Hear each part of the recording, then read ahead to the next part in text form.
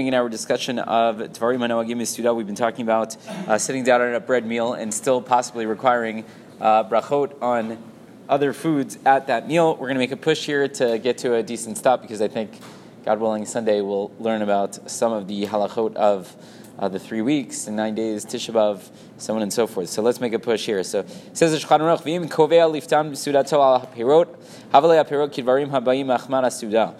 So he says, if you specifically have fruit that is meant to be consumed with the bread, and we spoke about a case like this a couple nights ago, it's specifically meant to be eaten with the bread, so then we would treat it as though it is a meal-type food, and therefore it would not demand its own bracha. V'afilu im ochel me'ha'pirot b'tchilat sudato b'lo pat, eino mevarech lo lifneihem lo la'achareihem.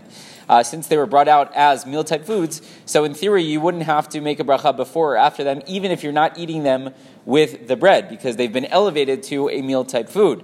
However, he says, V'yesh cholkin, some argue, V'lachein tov she'ochal b'tchila me'ha'perot im pad. So he says it's better, even though it was brought to the table for the purpose of being consumed with the bread, and you don't necessarily want to do so, it's best, if you don't want to have to make your own bracha, to eat a little bit with the bread. V'az afilim achar kach ochal mehem below pad, einam tunim bracha klal. At that point, they would not require any bracha. The Ramah here adds, V'af pi she'no chozer l'vasov l'achol imahem pat, me'achar she'ikar kviyut haya alayhu.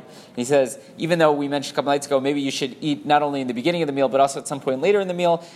Here, you wouldn't necessarily have to do that because it was specifically brought out to have the meal on this fruit, right? If it wasn't necessarily meant to have the meal with this fruit, so then we would tell you need to have it both the beginning and the end. But here, this was meant to be part of the meal, or specifically the meal, I should say. So therefore, you wouldn't need it. Next,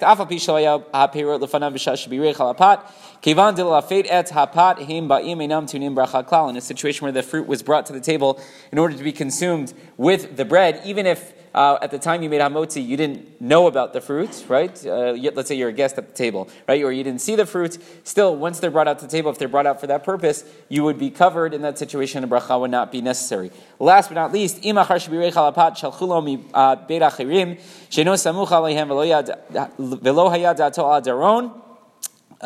you're in a situation where you sit down at a meal and then they bring you food from someone else's house, right? Not necessarily fruit. They bring you any food from someone else's house, and you didn't know that food was coming. So afilu midvarim shedarkan lavo lafeda tapat tzarich levarich alein kedin nimlach. Even if it's a meal type food that they bring, right? They bring you a hamburger, right? Which we would consider a meal type food. It wouldn't demand its own bracha. Since you didn't know that food was coming and it's from a different house, you would say in that situation you would need a bracha before you would go ahead and eat it. You would not need a bracha achrona, just a bracha rishona. However, the Ramah argues. He says v'lo ra'iti nizharim bazeh.